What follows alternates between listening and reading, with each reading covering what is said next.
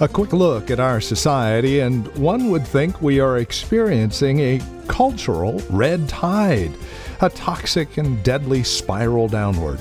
So how do we as the church respond? What is our call in these disconcerting days?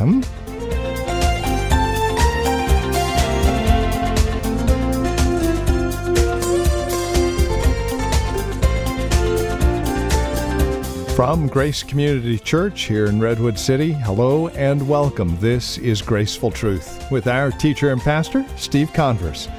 We would invite you to join us as we continue our mini-series looking at the biblical response that you and I are to have to the recent turn of events socially and culturally.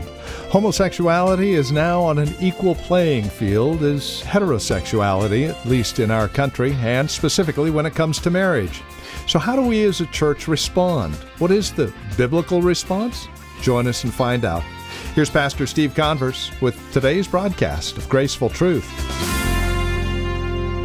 Well, today I want to talk a little bit about the sanctity of marriage, taking a stand for marriage.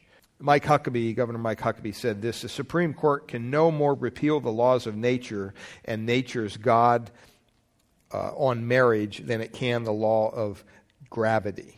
And that's true. What are the laws of nature and what are the laws of the Lord? And so you have an outline there. The first one is basically a divine pattern. And we go all the way back to Genesis chapter 1, verse 27, that God has given us a divine pattern for marriage. They can define it all they want. God has already spoken on this. He said, so God created man in his own image. In the image of God, he created them, male and female, he created them. Now, we all know that God is neither male nor female, yet we are created in his image. We're created in his image, in spite of the fact that we as individuals are made in the image of God. The full image is expressed with two halves of humanity, complementing one another, male and female. So a man, an individual, a man by himself is not fully representative of the image of God. At the same time, the woman by herself cannot do justice to the full spectrum of the image of God either, because God created them male and female. And so the two complementary halves of humanity are united in what we call marriage. They're united physically, they're united emotionally, they're united spiritually. And the image of God is revealed as a result of that. When you stop and think about it, male and females are anatomically, emotionally, spiritually geared for oneness. Husband and wife joined together represent the full spectrum of the image of God, as we see throughout Scripture. Thank God for the difference between men and women. Rather than hassle about the differences between you and your spouse, celebrate them.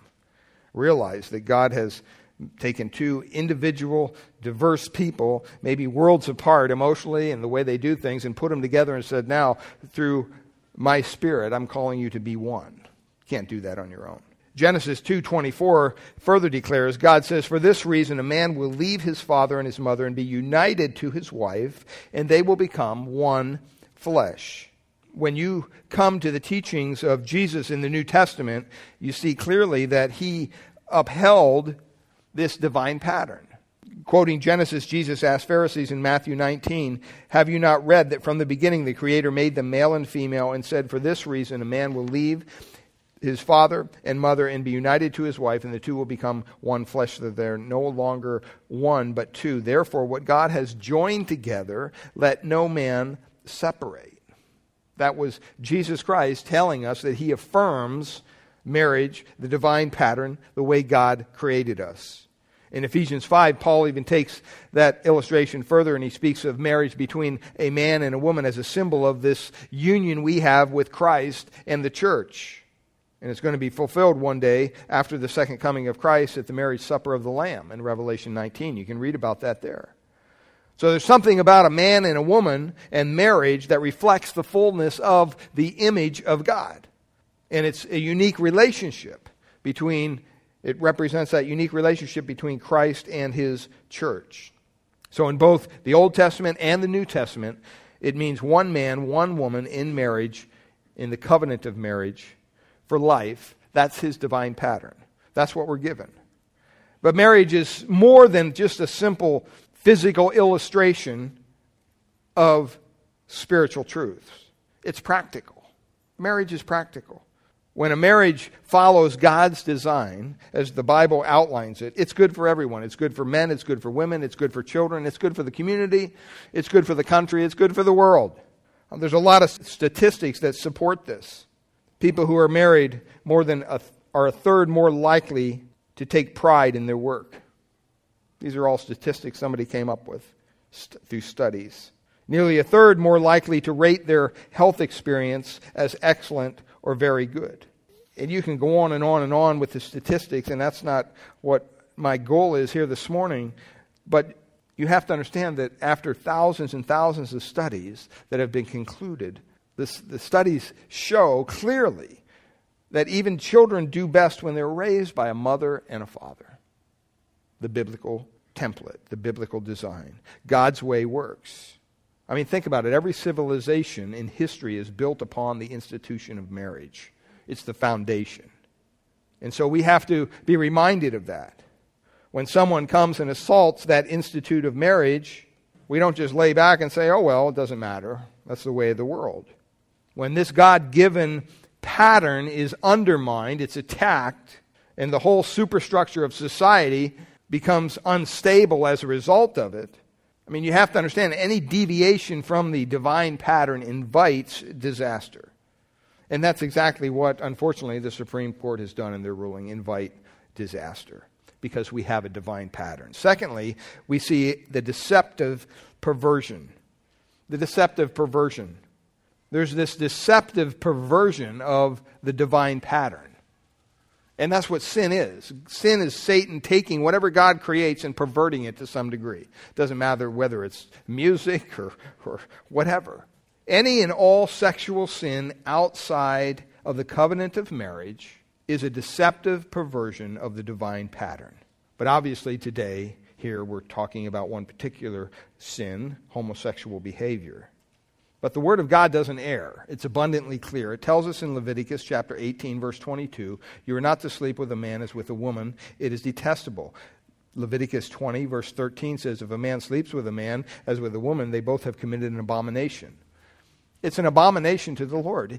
God doesn't stutter. He doesn't have a gray area here. He doesn't say, well, if you love each other, it's okay. No. It's no more okay than if you love a woman across the street you're not married to and have relations with her. That's wrong as well. So why is this behavior a sin? Why is any behavior that's outside of God's divine plan, His template, why is it considered a sin? And I'll tell you just simply, it's because it's openly rebellious against what He says. Sin is open rebellion against the divine plan, against the divine pattern. It's against what God created, how the order is to be. He's the one who made us in His image, and He made us male and female. And you say, well, that's all the Old Testament. You know, Jesus never said anything about homosexuality, and technically that's true. He didn't specifically, but He did affirm the original design for marriage, as we just read. He did say that He didn't come to abolish the law or the prophets, that He came to fulfill them.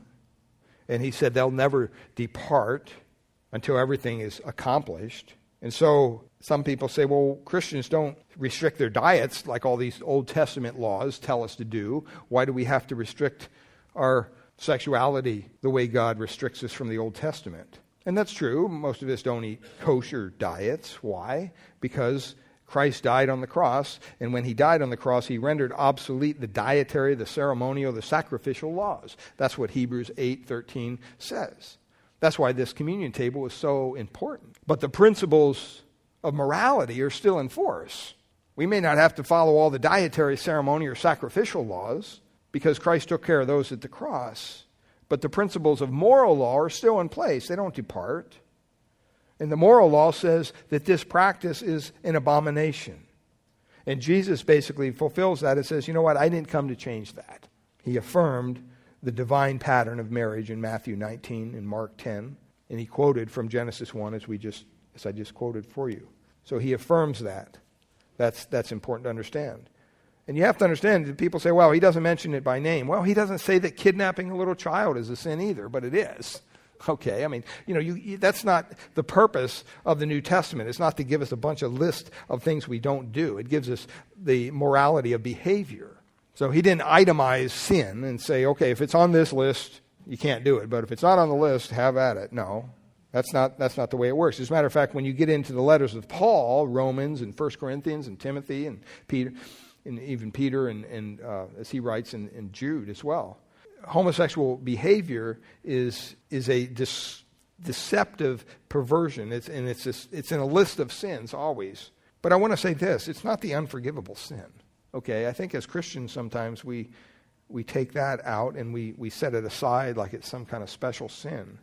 They have an agenda, and we'll talk a little bit about that.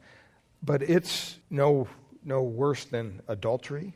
It's an abomination just like any other sin is. If a person struggles with sinful behavior and they will repent from that sinful behavior, they'll change and they confess it and they turn from that sinful behavior, I don't care what the sin is, that person, the Bible says, that person can be forgiven.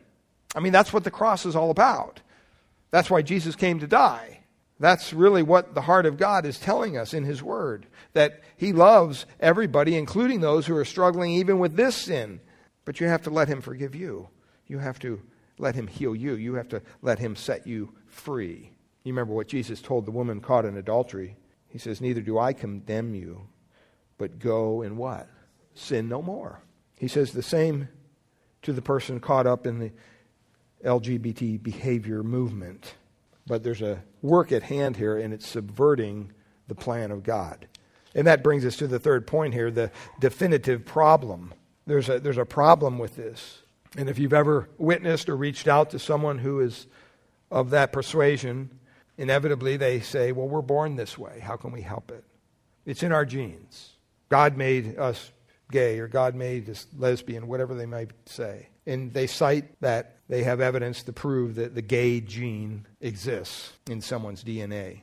And, I've talked to Dr. Dan, who used to come to our church, and other people, and they say that has been so blown out of the water, that whole myth of some people having a gay gene and some people not. It's just not credible science, and it's been thoroughly disproven.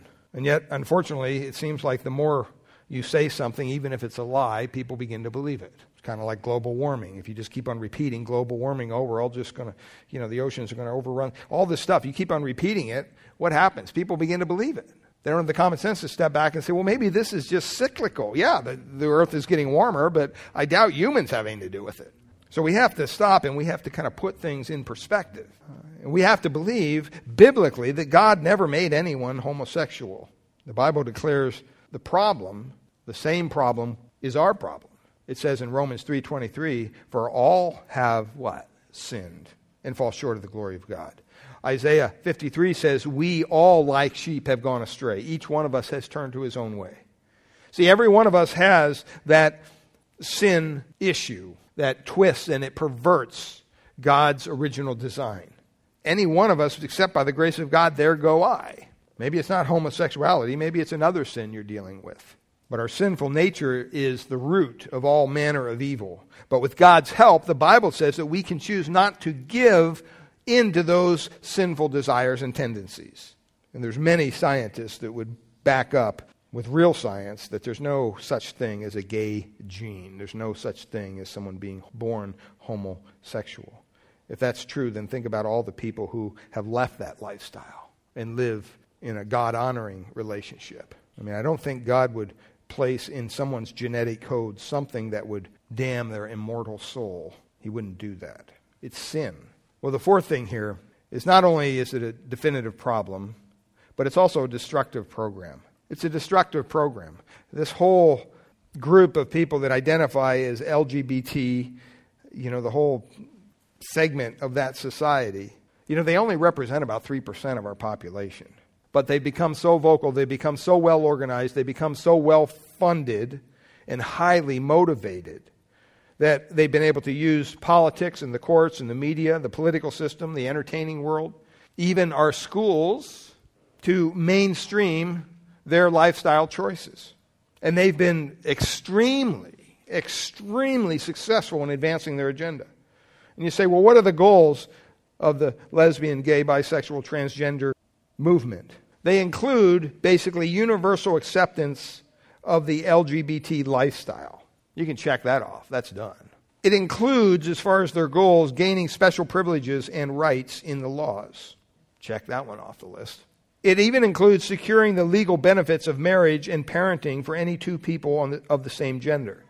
Well, now you can check that off the list. It includes sensitivity training for our children throughout the public education system. You might not be able to totally check that off, but it's definitely a work in process. I mean, when you have states passing laws that someone who is a male who thinks they might be a female is able to go into a female's restroom on a school, I mean, we got problems. I mean, it's ridiculous. And then also they want to silence critics in the church and in the Christian media. And they haven't been able to do that, but that's definitely something they're working on. And so now you have the Supreme Court who has imposed this same-sex marriage on all 50 states, and LGBT behavior is now a civil right. And it will result in basic sexual tyranny that will trump our religious liberty. It's already happening with businesses. We've all watched the news. We've also heard different things. There was one photographer who was asked by a lesbian couple to photograph their commitment ceremony. She declined based on her biblical beliefs. She was fined $6,500. New Mexico Supreme Court ruled that this lady must provide the service to the same-sex couples and sacrifice her biblical beliefs and the price of doing business. That's not right. Aaron and Melissa Klein owned Sweet Cakes Bakery in Gershom, Oregon. They too were approached by a woman who wanted a wedding cake made for her marriage to another woman. Aaron politely declined based on her beliefs, even offering to recommend some other bakeries who would do it. But they were subject to protest and such hateful speech by the LGBT community that they were forced to close. And then the state of Oregon handed down a $135,000 fine. Or another lady who was the owner of Arlell's Flowers. She was a Southern Baptist. She actually said she serves gay customers that come into her store. Rob Ingersoll, whom she had been serving for years, approached her about doing flowers for his upcoming wedding to another man. She refused based on her love for Jesus and obedience to his word. He's seeking damages that could take her business and her home upwards of $300,000. Despite that, here's what she said. If Rob walked into our store today, I would hug him, catch up on his life. The same faith that tells me that I can't be part of Rob's wedding is the same faith that tells me to love him as Christ does. Never forget what that woman just said. We are called to love them as Christ does. That's the example we should follow. See, we need to make sure that we're fighting the agenda, but we're loving the sinner. We're hating the sin, but we're loving the sinner. Jack Phillips owned Masterpiece Cakes in Lakewood, Colorado. He was ordered by the state to make wedding cakes for gay couples and guaranteed that its staff undergo sensitivity training and for the next 2 years. And if he didn't, he could face fines and upward to a year in jail each time he refused to participate in a same-sex ceremony. Phillips will also be required to submit quarterly reports to the commission to confirm that he is complying with their edict. You all heard about the people in Indiana with the pizza restaurant. Okay, they wouldn't supply the food, and it was a hypothetical question. It wasn't even a real question. They said, what if this happened?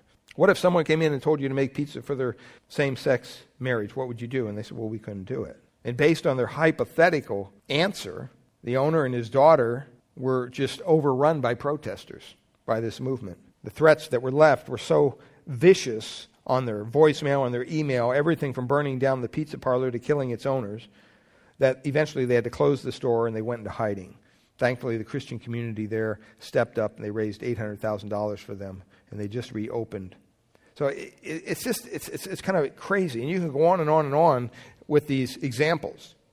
But don't ever think that they don't have an agenda. It has an agenda in our business. It has an agenda in our education. Several years ago, the conservative news magazine National Review laid out the litany of examples of homosexual indoctrination in the Massachusetts public school, state where same-sex marriage is legal. In one elementary school, a transsexual was invited into the first grade class to give details of his operation. In another elementary school, children were assigned to play gays in the school skit. 2 girls were told to hold hands and pretend to be lesbians. One boy's line was, "It's natural to be attracted to the same sex." One 9th grade high school health textbook teaches testing your ability to function sexually and give pleasure to another person may be less threatening in the early teens with people of your own sex. You may come to the conclusion that growing up means rejecting the values of your parents. In Lexington, Massachusetts, the school treated their 2nd graders to a book entitled King and King, which is a colorful 29-page children's book where the prince searches for a wife only in the end to choose another prince. The story ends with the 2 princes marrying and living happily ever after. On the last page, the princes, now kings, even share a kiss. This was read to 7-year-olds. David and Tanya Parker's 5-year-old son was subject to this kind of nonsense at his elementary school in Lexington, the very birthplace of the War of Independence, for independence. He brought home some pro-homosexual literature in his book bag, and when David visited the principal, he was told that same-sex marriage is the law, so there is no need for advance notice or for parental consent. When David, the father, objected, wanting to have his son opt out of the immoral indoctrination and refusing to leave until he got an agreement, the police were called, arrested David, and threw him in jail. I mean, like I said, you can go on and on and on.